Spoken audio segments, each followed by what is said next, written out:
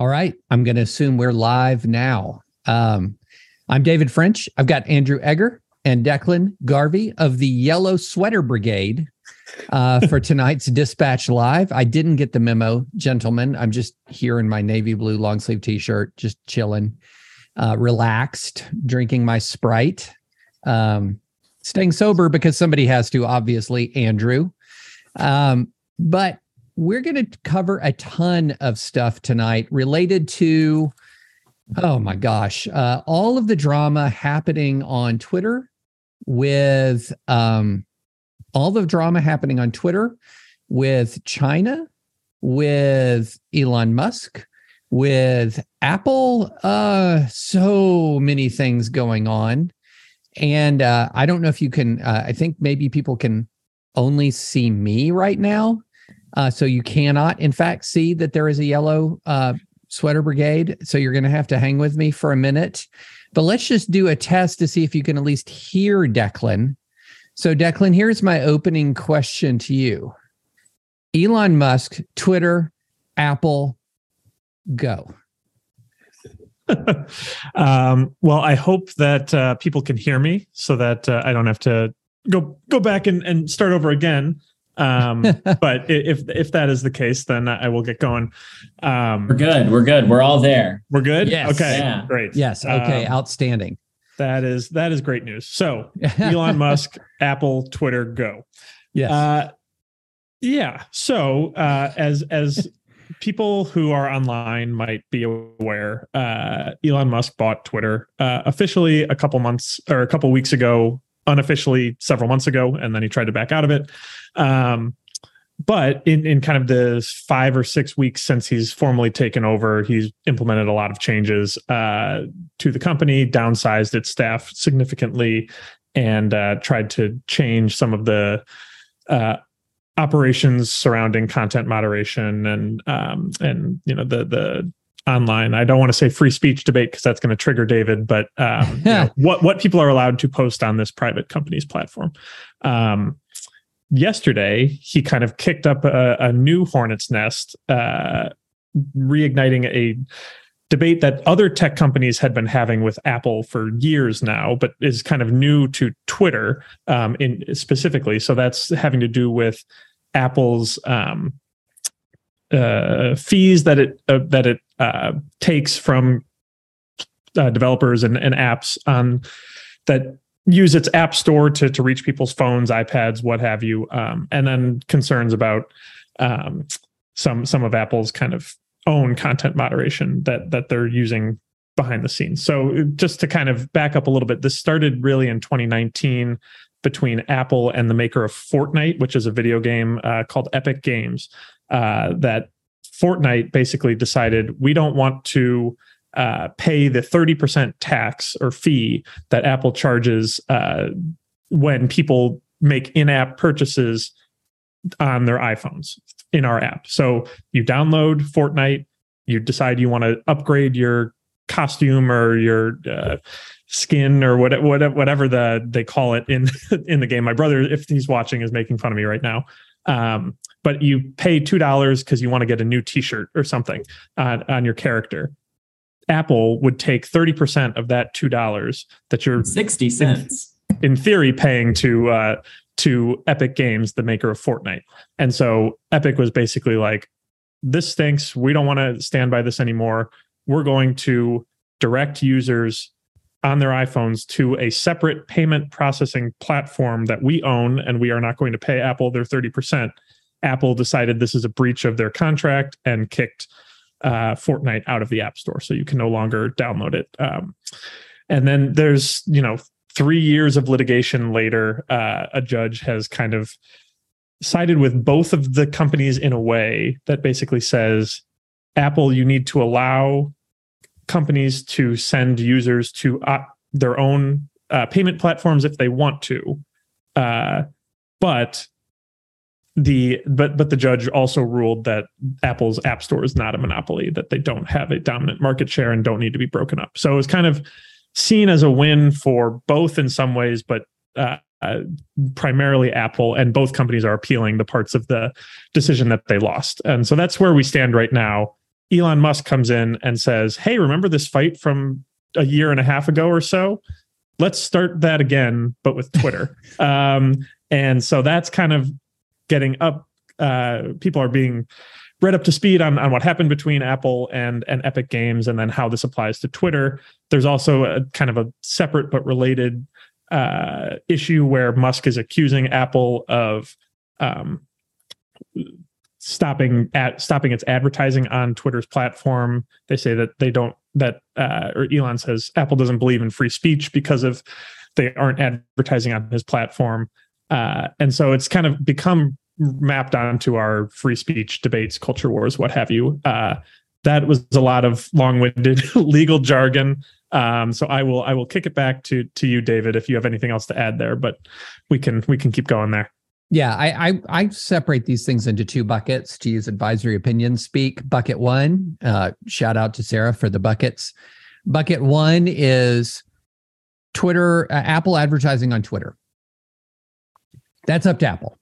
Apple can advertise where it wants to advertise. It's under no obligation to advertise anywhere.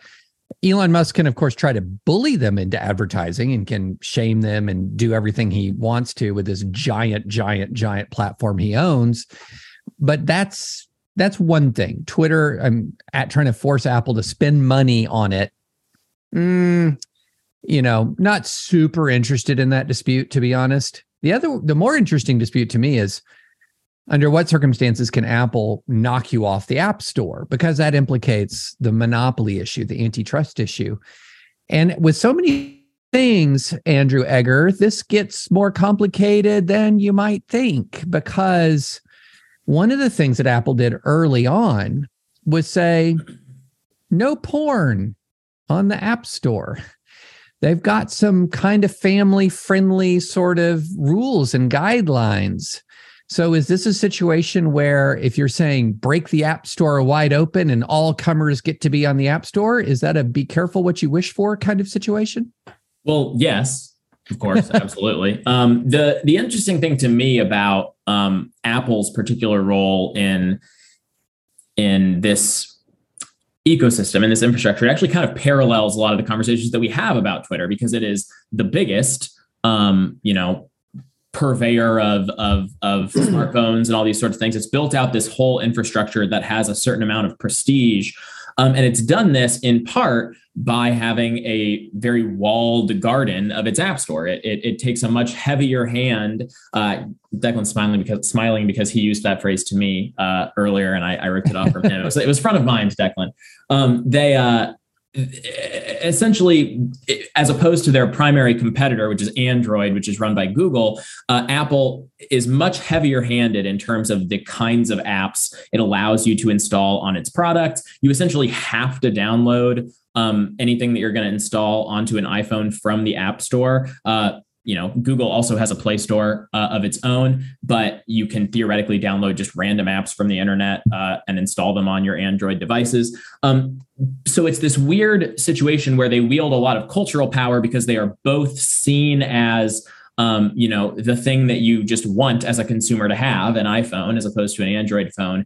And they're very pushy about what they allow on there. And in the past, that's primarily been, content moderation type questions, like should there be porn on the App Store, and questions like that have had kind of a different valence. They have been, they're political questions because they, in the broader sense of just kind of having to do with how we all kind of live and interact with one another, but they're not easily coded in the culture war. A question like, will Apple kick Twitter off of the App Store because they don't like right-wing billionaire Elon Musk, right, is an extremely politically coded, fresh, ready to be plugged right into the culture war and have everybody be rip-raring and ready to go kind of question. And obviously this also ties into a lot broader questions, especially on the political right, about like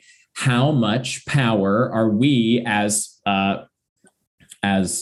the political right, willing to sit by and allow these giant corporations to wield culturally, and primarily that has implicated, social media companies like Facebook and Twitter and Google that runs YouTube, and basically a lot of rabble rousing about, shutting down conservative voices and some stuff that's more noise than signal, and some stuff that's legitimate, but those sorts of things. But there's also been some talk about, how this whole Apple Epic Games App Store, it's kind of a parallel track for the same conversation, because it's just another way that one giant corporation essentially controls a vast share of the market on things like this. There's a I believe it's called the Open. I'm going to forget the name of the actual. It might be the Open Markets Act or something like that. A piece of legislation that some of these kind of new right types have proposed, essentially that would cut the Gordian knot of the Apple Epic Games snafu by basically saying you can't be Apple and ensure that everybody who has your hardware only installs software that you've approved and things like that. So it's tangential to some of these other conversations that we've talked a lot about in the past. Before we continue, let me just state for the record that yes, my air conditioning filters are leaning against my bookshelf. I did pull them out to replace the filters and haven't done it yet. And I'm so lazy about doing it, they might be there next week. It's 50-50. David, do you not do like a tidying up the room pass before Dispatch Live? Because there was like spaghetti, like my daughter eats right there, and there was spaghetti like sort of all over every inch of this space until about 10 minutes before we got on. Look, no. I now after the Chicago event that we had a couple weeks ago, Steve, Sarah, and I, a lovely Dispatch member came up to me and noted that on last week's Dispatch Live, one of the paintings behind you was slightly askew. So now I take a level at 7:52 every time before we go on here to make sure that does not ever happen. That's not again. True, is it? You're making that up.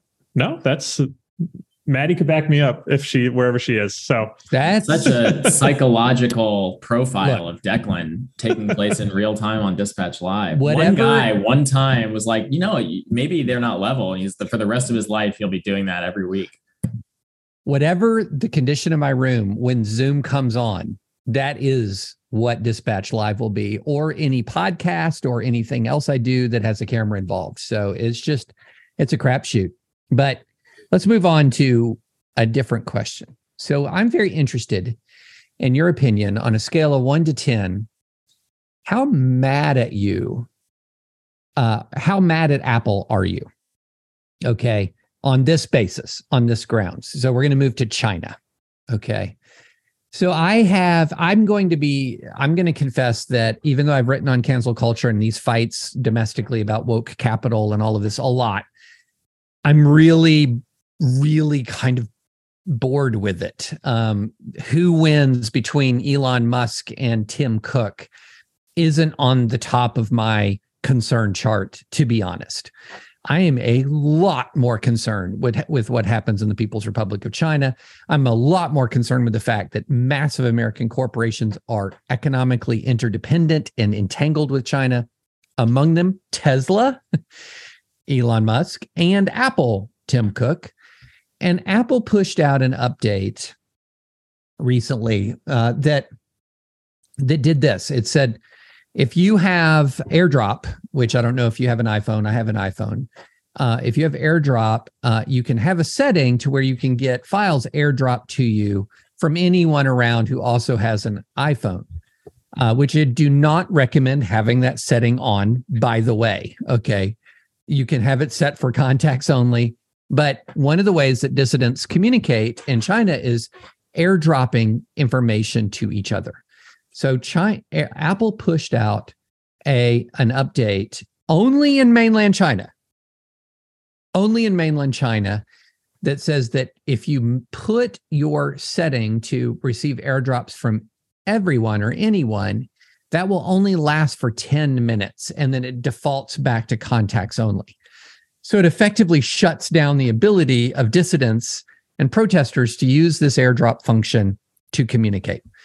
Now, I'm particularly mad about this because I just interviewed Fred Kagan from AEI about Iran and protests in Iran. And I was talking to him about this conversation that folks have been having about public statements in favor of dissidents and protesters. And I asked him a question. If you're in the Oval Office right now and you're talking to Joe Biden, how would you suggest, what's the most productive thing that he can do to facilitate and support protests in Iran? We're talking Iran.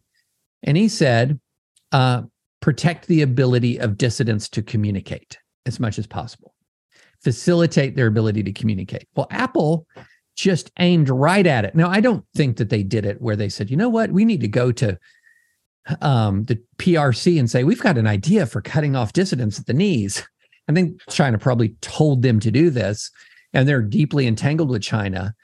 But I am so much more concerned about this kind of thing than I am the fight with Elon Musk. And I'm really curious as to where you guys are on it. A scale of 1 to 10, with 1 being, don't bore me with this anymore, can we please move on, to if I could afford to just get an Android right now and send people those infernal green texts, I'd do it tomorrow. So where are you? And Andrew, I know you already have the infernal green text. So, but long-time virtuous guy. I don't know what to tell you.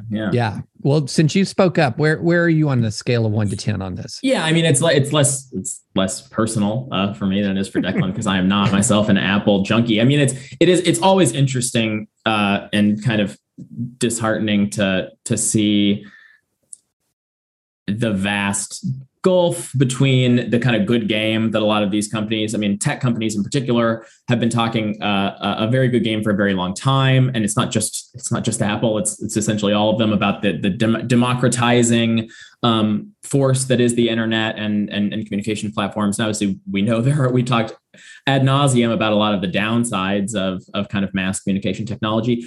It has, there's no question, sites like, Facebook and Twitter and WhatsApp and Telegram and all these sorts of things are an aid to protesters and aid to dissidents in all these sorts of countries, provided they're somewhat secure and it's not easy for governments to crack in and spy.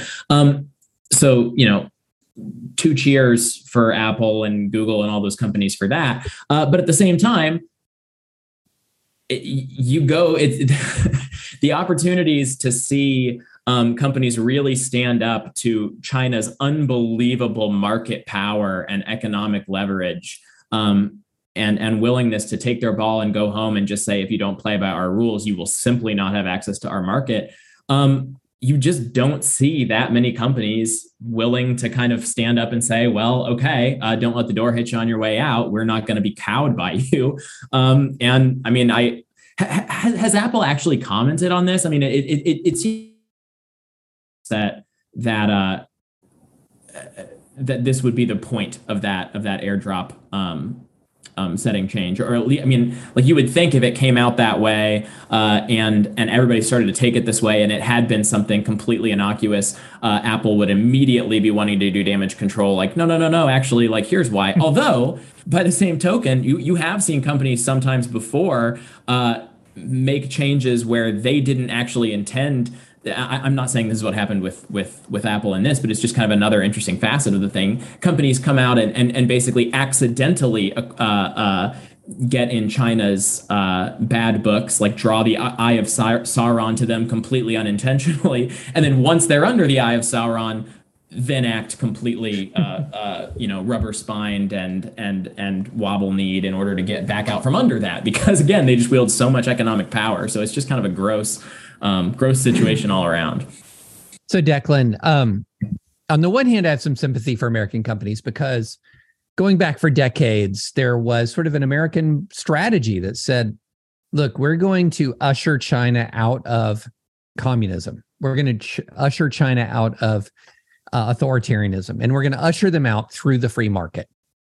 So have at it on business with China. And it's going to be the situation where you can do good and do well at the same time, because by doing well, you're going to do the good of liberalizing China. Well, China so far has demonstrated that, well, in fact, we can get really rich and stay authoritarian.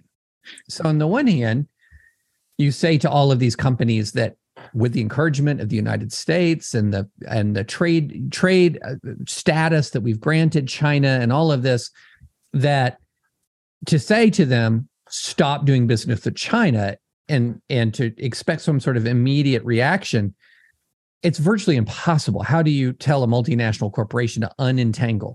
But at the same time, drawing a line that says, well, are you going to actively facilitate the suppression of dissent in China? Feels like a different thing. And so, granting the complexity and granting the difficulty that these companies are in, I mean, Tesla's opened a gigafactory in China. What should they be doing right now? I mean, it's a version of the same debate that played out in February, March with Russia and companies deciding whether they were going to stay in Russia, pull out from Russia. And I think, except China's rich. Yes, but right. Economically, I think in terms of the PR hit that companies would have taken had they stayed in Russia at the time, I think it probably was the economically beneficial decision for probably, with the exception of oil and gas companies. I think that the amount of business they did there made that worthwhile. But from a humanitarian perspective, from a support the protesters perspective, I'm not saying this is why Apple is doing what it's doing. I think what you laid out there, David, is exactly probably what happened. Was a CCP official said, "Hey, this is happening. People are spreading protest literature, demonstration literature, and through the AirDrop feature, and we need to turn this off." At the same time, you're struck in a balance between: is it better that we have some access to this market or no access to this market? Because that's kind of the question that you're going to have here. It's not, we're going to stay in China and say, no, screw off CCP. We're not making that change. We support the protesters. You're going to say that, and then immediately, no Apple products allowed in China. Foxconn shuts down. Right. It's welcome to your new Weibo phone or whatever Chinese tech company. So, and that's going to be, even more authoritarian, more, even fewer privacy features built in, that kind of thing. So I think that Apple did this entirely at the behest of the CCP. At the same time, if you're looking at it from a strategic perspective, is it better to have some foothold in these countries? And this was a legitimate debate that people were having in Russia, where like one of the only ways that citizens of Russia can get non-censored or non-state-run media is through some of these Western tech companies and VPNs and things like that. And if you take that away, all that's left is the state-run media and the authoritarian kind of propaganda. And so that's kind of a debate that I think hasn't come to the fore as much as, it's not, there's not for now, a perfect alternative where Apple says, buzz off, we're going to do what we want, and we're going to maintain the same amount of access that we have in this market. All that being said, I think it's horrible that they did agree to this. I think, as David said, communication is one of the most important things that we can do for these protesters right now. It's why I think you saw it, to kind of bring this full circle, Elon Musk bring, or allow Ukrainians to use Starlink, his I guess, satellite communications platform that's associated with SpaceX. There were some issues with that where it was allowing Russians were able to intercept the signal and geolocate some of the people that were using the Starlink technology. So that wasn't perfect either. But, it really is a problem with every end business. You bring this back to Elon Musk. He's fighting with Tim Cook and Apple over the free speech issue, over the App Store issue. He's in perfect alignment with them on the China issue, right? He's framed himself as the big defender of free speech and, not wanting to stifle dissent, anti-censorship, hasn't said a peep about the China thing, the AirDrop thing. And that's because, as you mentioned, David, Tesla's incredibly embedded in China. I think they have a showroom in Xinjiang, the province where a lot of the atrocities against the Uyghur population are taking place. And so, everybody's a hypocrite on this. Everybody's free speech for me, not for thee, or ambivalent to free speech for thee, when they have their own interests at stake. So I here's the thing that sticks in my craw. You guys know, members know, I've long said, look, I protect the right of corporations to speak. I protect the right of individuals to speak. I protect the right of corporations to express corporate values. I think this is something that for a long time conservatives had defended to the hilt.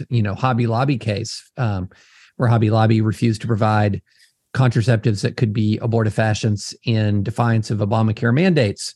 Critical case under the Religious Freedom Restoration Act, critical sort of statement of corporate freedom.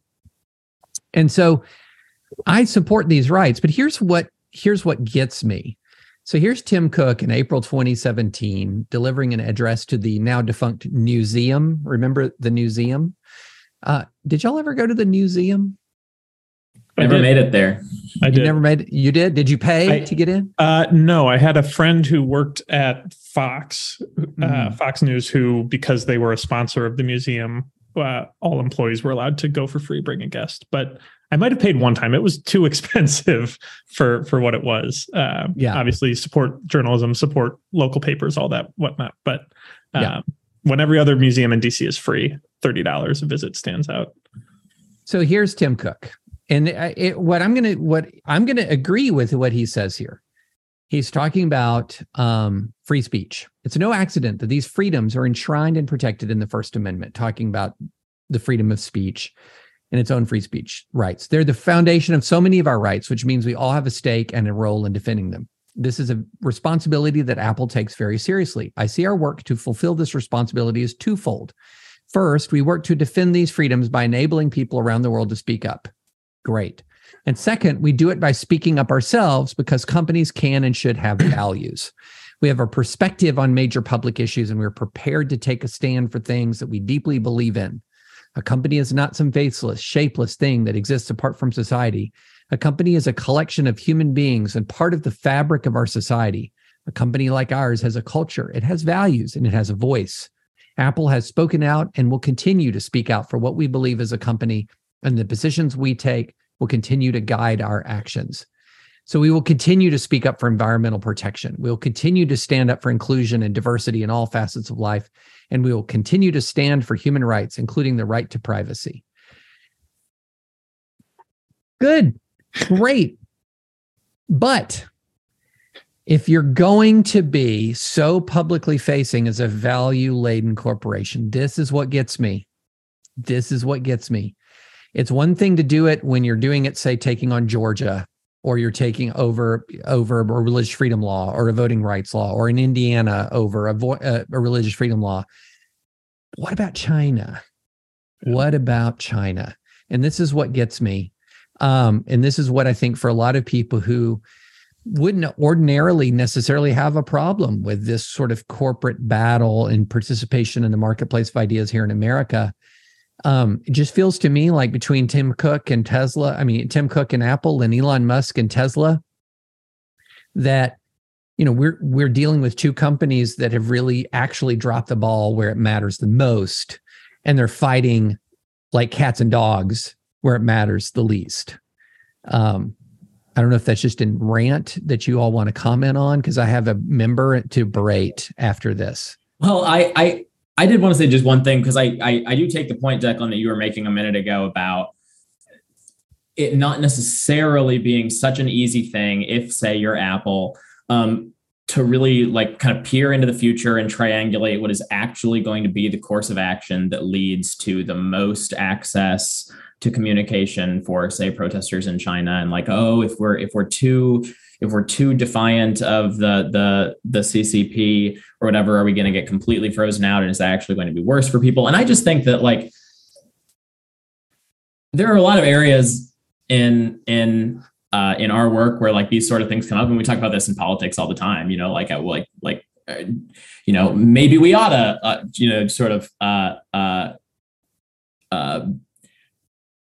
bend our backs on this, that, or the other issue, so that like we can build a better coalition and seize the power that we need to go happily into the future that we will create and everything. And I just think that like in all of these situations, you can't actually really see the future, and you can't really like triangulate with perfect accuracy what's going to happen if you do this, that, or the other thing. And so like it probably is just the best thing to actually just sort of stick to the values that you've laid out and not allow yourself to not sort of like permit yourself, if you're Apple, to think, oh, well, what's really necessary for like the good of the universe is that at all costs, the Chinese public be allowed to keep purchasing our devices. Because it's impossible to extricate at your own economic interest at that point. Like it's so easy to kind of keep telling yourself like these convenient little stories for why you should go along to get along a little bit more and a little bit more and a little bit more. And this is the story of everything we've ever written about for the past however many years. And so, yeah, just dare Apple or dare China to kick you out if you're not, if they're going to make you go along with their sort of totalitarian demands. I think that's fine. So is that what you millennials would call a drive-by on poor Declan? No, I don't think Declan was saying. I was presenting that as a rationalization, not the rationalization. Okay. All right. I'd like to extricate. It was you. I'd like to extricate myself from that belief, just putting it out there for fodder. But I do think, David, your point about kind of, say one thing domestically, do one thing internationally with all these companies, those statements about values, those statements about, we stand for something, that is part of the product that these companies are selling, but only in this market. Right. Yeah. And so these are all global companies. They sell different things in different companies. They're totally different. McDonald's doesn't have the same menu in Belgium than it does here. For example, one of them sells beer. I forget which country McDonald's is, like where you go for the bar, that kind of thing. But all that to say, like those values, they're for a domestic audience. That's what they think is a winning message. But I will note that speech that you cited was in 2017, which I think honestly might have been, 2017, 2018, beginning of the Trump era, could be the peak of this kind of corporate activist mindset, this idea that we need to be injecting politics into absolutely everything that we're doing. Just this week, Bob Iger replaced Bob Chapek as the CEO of Disney.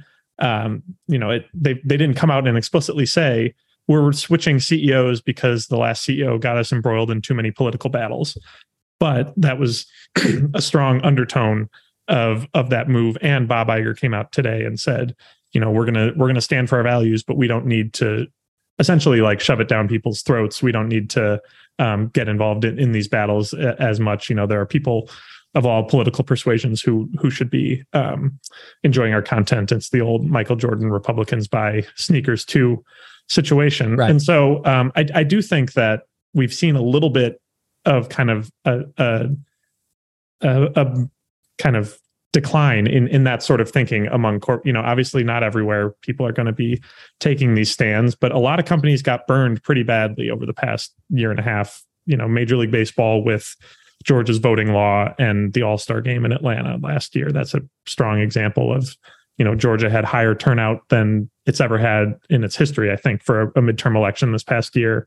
Kind of, made MLB look pretty silly. Similar with Disney and kind of some of the don't say gay stuff in Florida. I think, whatever you think about the merits of that law, the public took DeSantis's side in that. Disney did not come out a winner there. And so I think companies are starting to learn a little bit like, hey, maybe we just need to make phones, or maybe we just need to make cheeseburgers. We don't need to necessarily be, this is the burger that you buy if you are for XYZ and against Senate Bill 231 or whatever it is. Right. Yeah. Best go ahead. Food experience of my life was in Tel Aviv at a McDonald's, and it was like an unbelievably large single patty burger called the Big American. Oh, fantastic. All right. So I have Byron Coffey writes, what does David say to charges that the money spent developing the SLS, which was the space launch system that launched the Artemis 1 mission and is the most powerful rocket human beings have ever successfully sent into space? What do I say to charges that the money spent developing the SLS was actually wasted because we could have accelerated the exploration of space? And my answer is, how dare you, sir?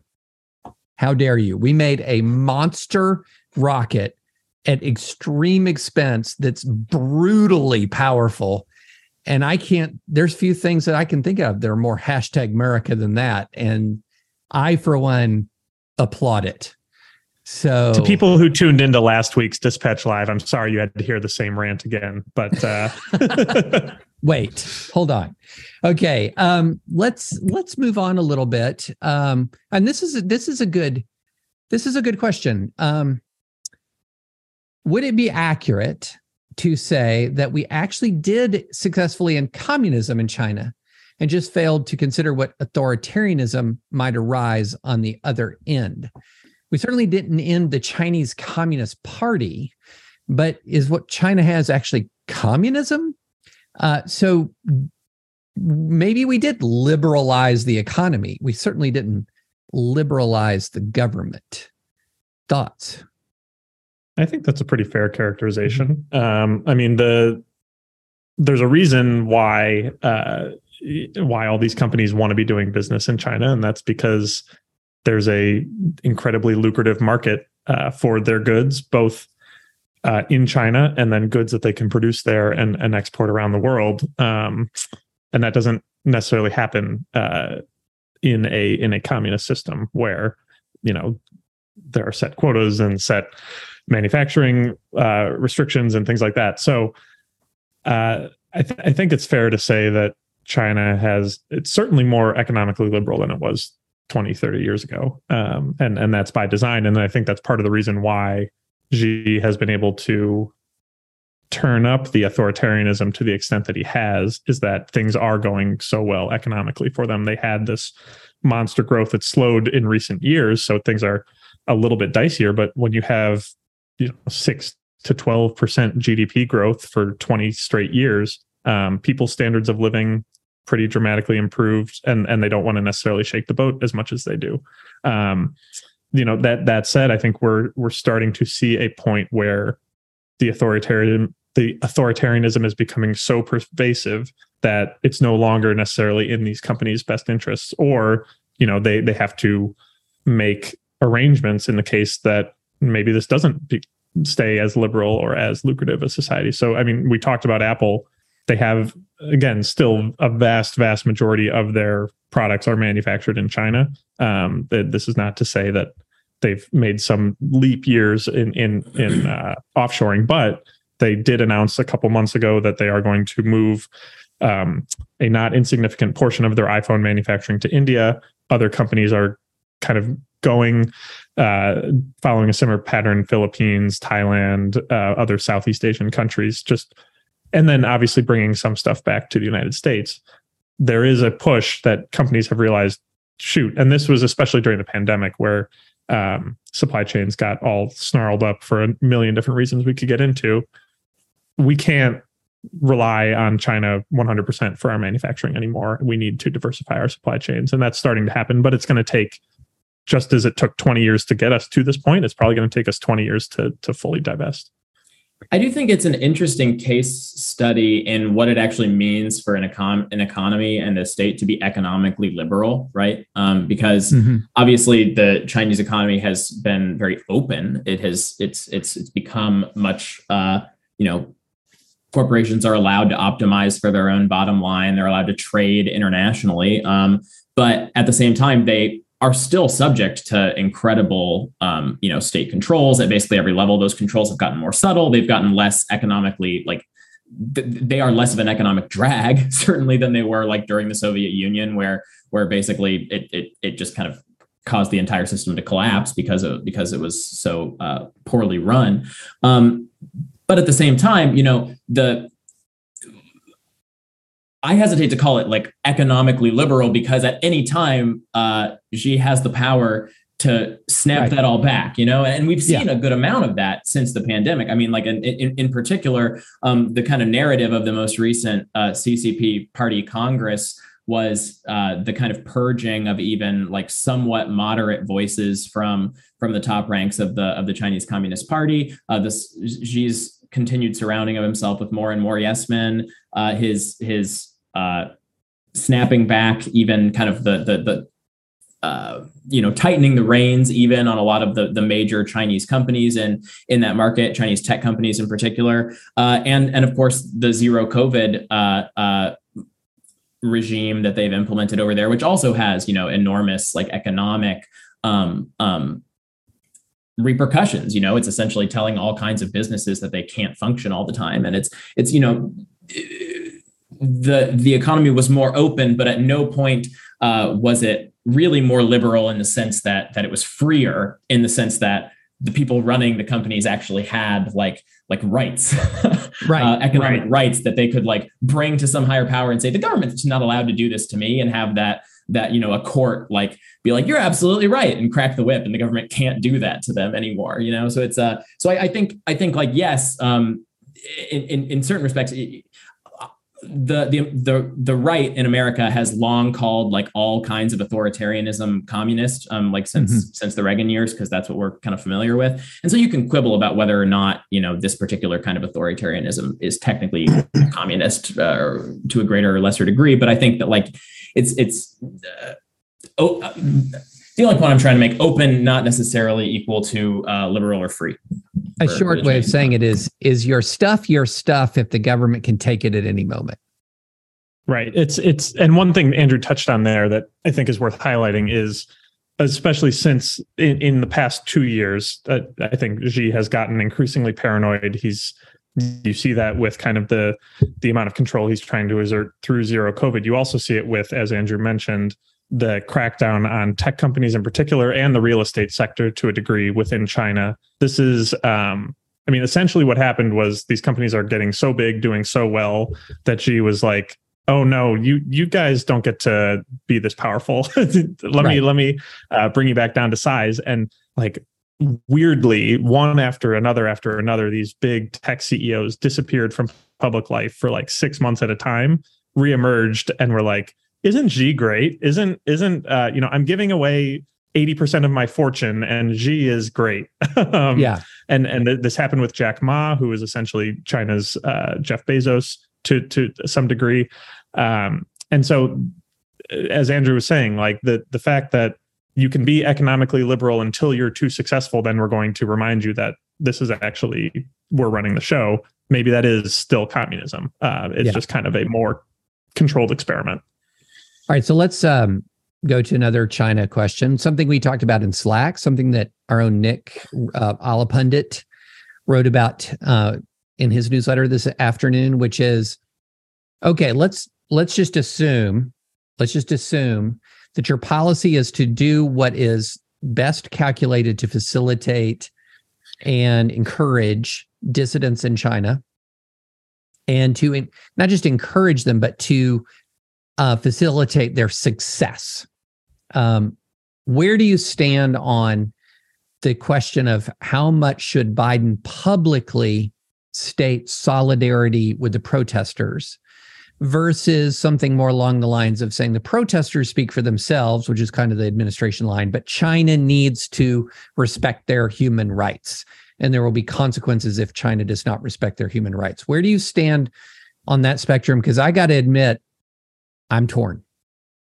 I know that the hawkish China hawk, generally Republican response to this is essentially that the administration looks weak, that they look like they're not supporting the protesters as much as they should. Similar things have been said about the Biden administration's response to what's happening in Iran in recent months.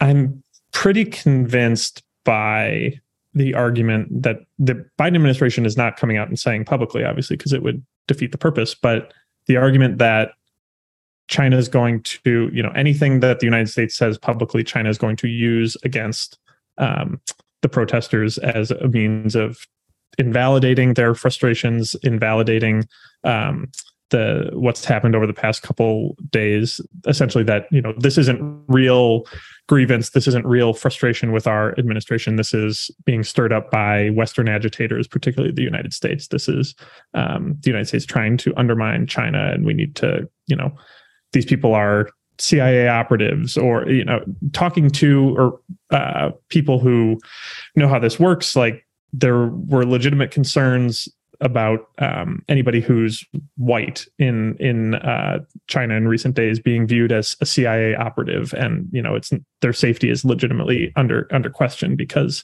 of that, and kind of the typical response there. We saw a British journalist get kind of pretty brutally beaten by police over the weekend, who was covering these protests. And so there is an element of this where anything that China is going to say what it's going to say, regardless of what we do. They're going to blame the United States no matter what the Biden administration says. But I'm going to crib a point. I think it was from Charlie Cook on the National Review podcast this week, that like, we don't necessarily have to make it easier for them to do that. Right. It's he brought up a point that in the 2020 Democratic primary, that, yes, Republicans were going to call whoever the Democratic nominee was a socialist or a communist, but it would be a lot easier to make that case if it's Bernie Sanders who says, yes, I am a socialist. And so kind of to the same degree here, China can say what they're going to say about these protests are being supported by the United States. They're not legitimate, what have you. But if we're out there saying like, go protesters, we're going to send you supplies, or we're going to do this and that, then it's a lot easier to make that case if they can play those clips on their propaganda machines. Andrew, what say you? I despair of triangulating it. I'm essentially largely sympathetic. I mean, the clip that you saw of, I think it was Real Clear Politics, Phil Wegman in the White House briefing room, asking the spokesman, like the protesters that are out there saying, down with Xi Jinping. Does what's President Biden's response to that? I mean, of course, the response to that is not like, I think they raised some really good points. I mean, like you're not letting random chanters in the streets of Beijing dictate U.S. foreign policy at kind of the regime to regime level. So I think that like you absolutely have to have some level of decorum or tact about all of that. I do think there's a distinction to be made between like, it's a little different from the kind of like freewheeling open media system that we have here when you bring up like the Bernie Sanders analogy compared to the just like single stream of state-run propaganda over there. I'm more inclined to credit those kinds of arguments like don't give your enemies the rope to hang you with when you have the open free media and people able to kind of at least if they want to go seek out sort of competing views on things and ferret out the truth of things. Don't ask me, man. I'm glad they don't put me in charge of this stuff. There is a parallel to this though, in that Biden administration officials who at that time were Obama administration officials have since expressed regret that they weren't more supportive of the revolution in Iran in 2009, 2010, the kind of protests that broke out there. And so it's impossible to predict the future with these things, as Andrew said earlier in his drive-by of me. But I do think I am also not envious of whoever has to be making these decisions at the highest levels. I think that they could be a little less mealy-mouthed even about specifically saying human rights. These people have a right to protest. I mean, like that.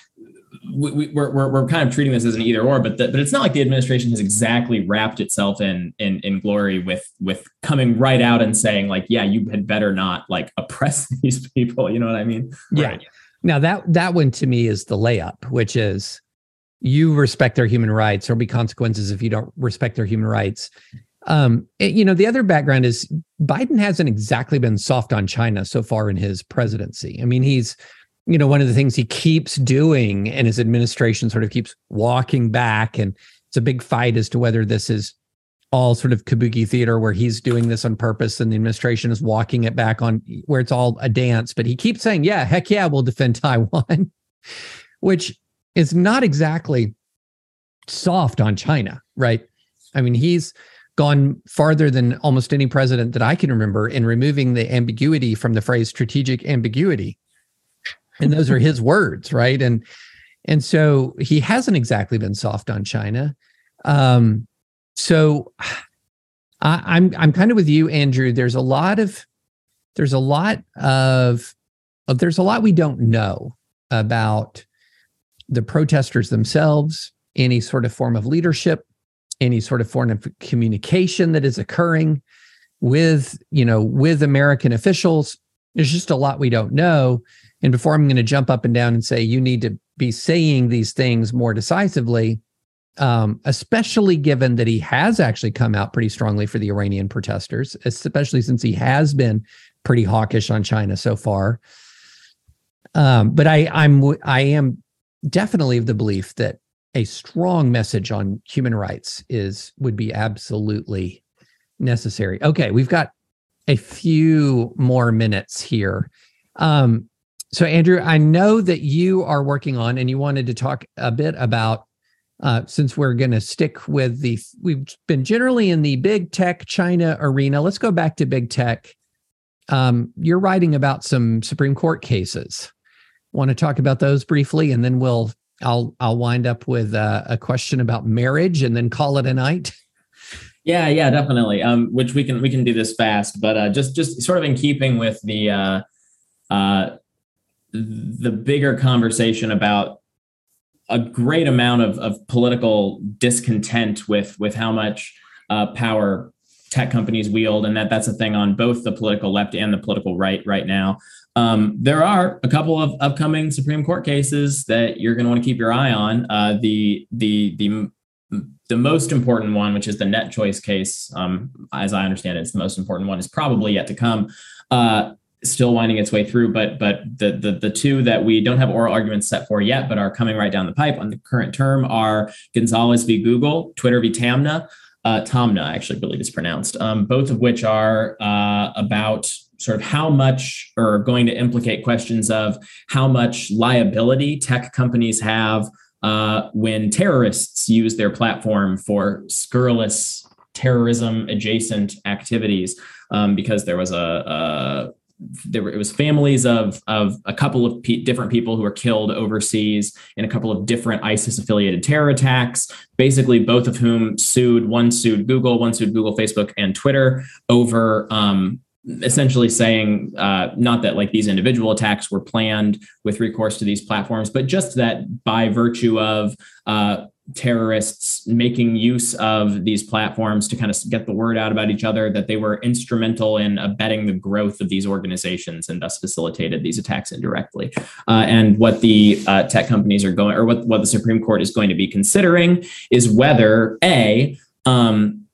under a specific anti-terrorism law that was passed in the 90s, you could hold these tech companies liable for the specific act, civilly liable specifically for this technical definition of abetting a terrorist act, which would expose them to civil fines, civil penalties.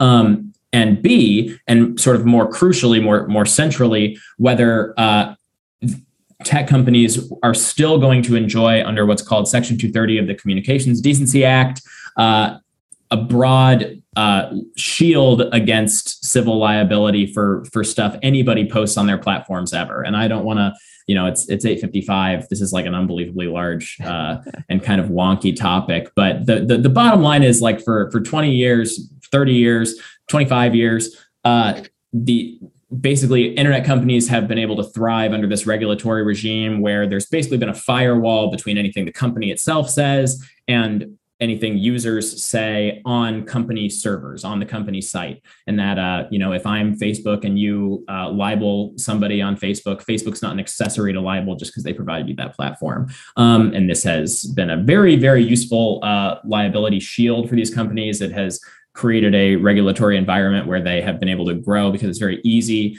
Even if people try to sue them, their lawyers can basically just very quickly say Section 230, and they get the case thrown out, and it doesn't cost them hardly anything at all. It's very quick and easy.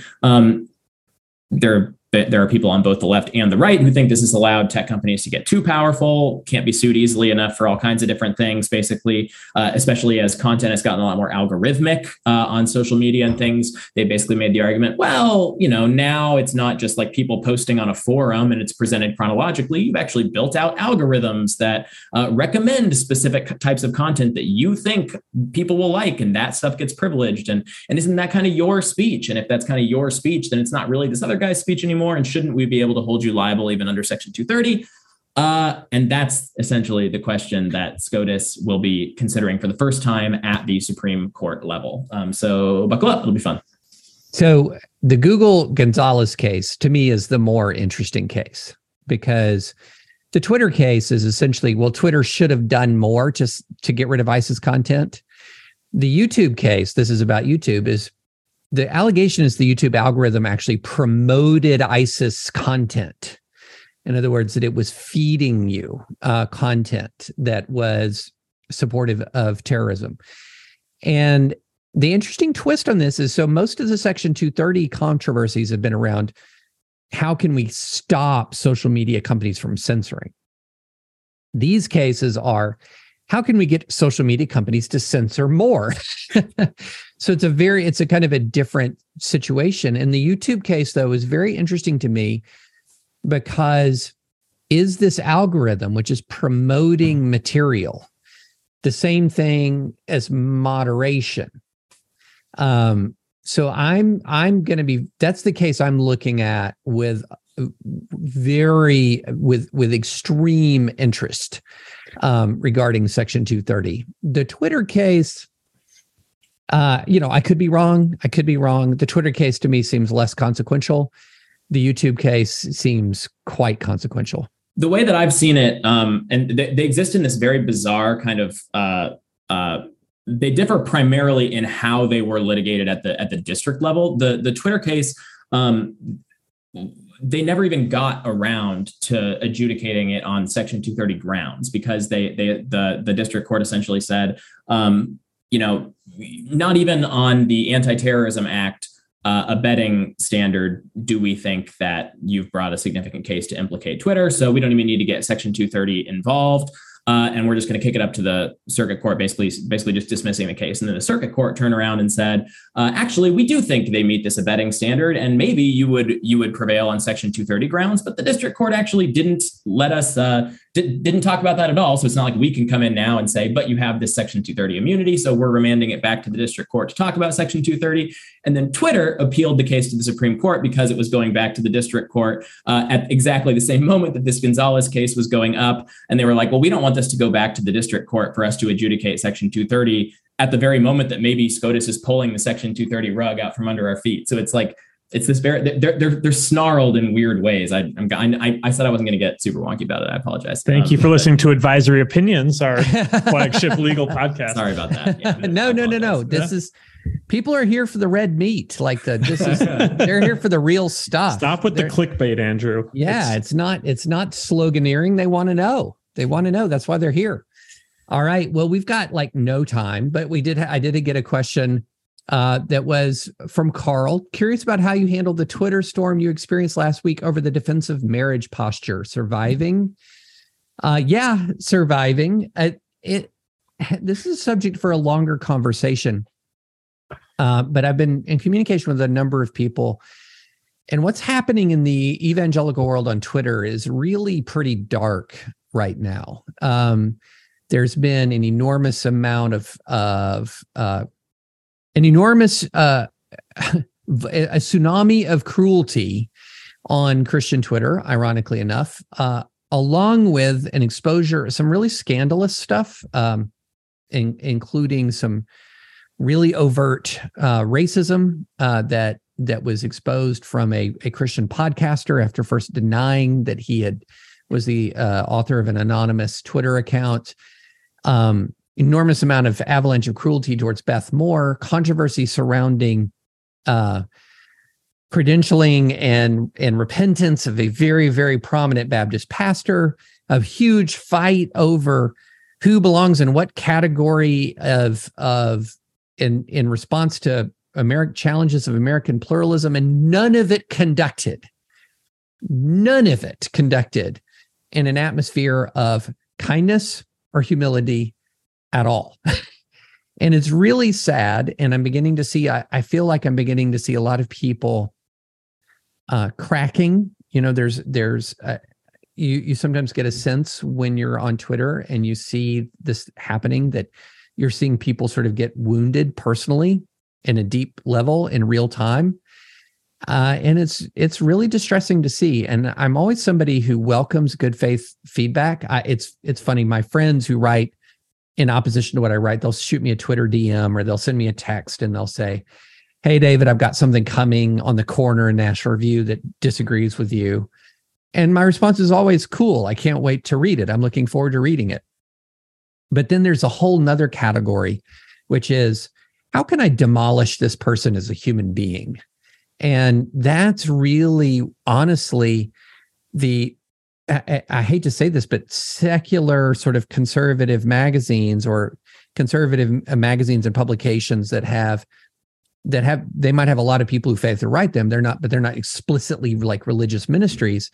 You're often going to find a much more civil, a much more high-minded discourse than you will in a lot of the explicitly religious spaces. And that is really discouraging, I got to say. But yeah, I'm surviving it. I knew when I wrote about it, it was going to generate some conversation, and it did. But yeah, I'm much less concerned about me than I am the overall community. It's getting very dark. It's getting very cruel, and I don't see where it's going to end anytime soon. So we can't end on that note. Andrew, Declan, did you watch America beat Iran in World Cup soccer? What a segue. I sure did. Yes.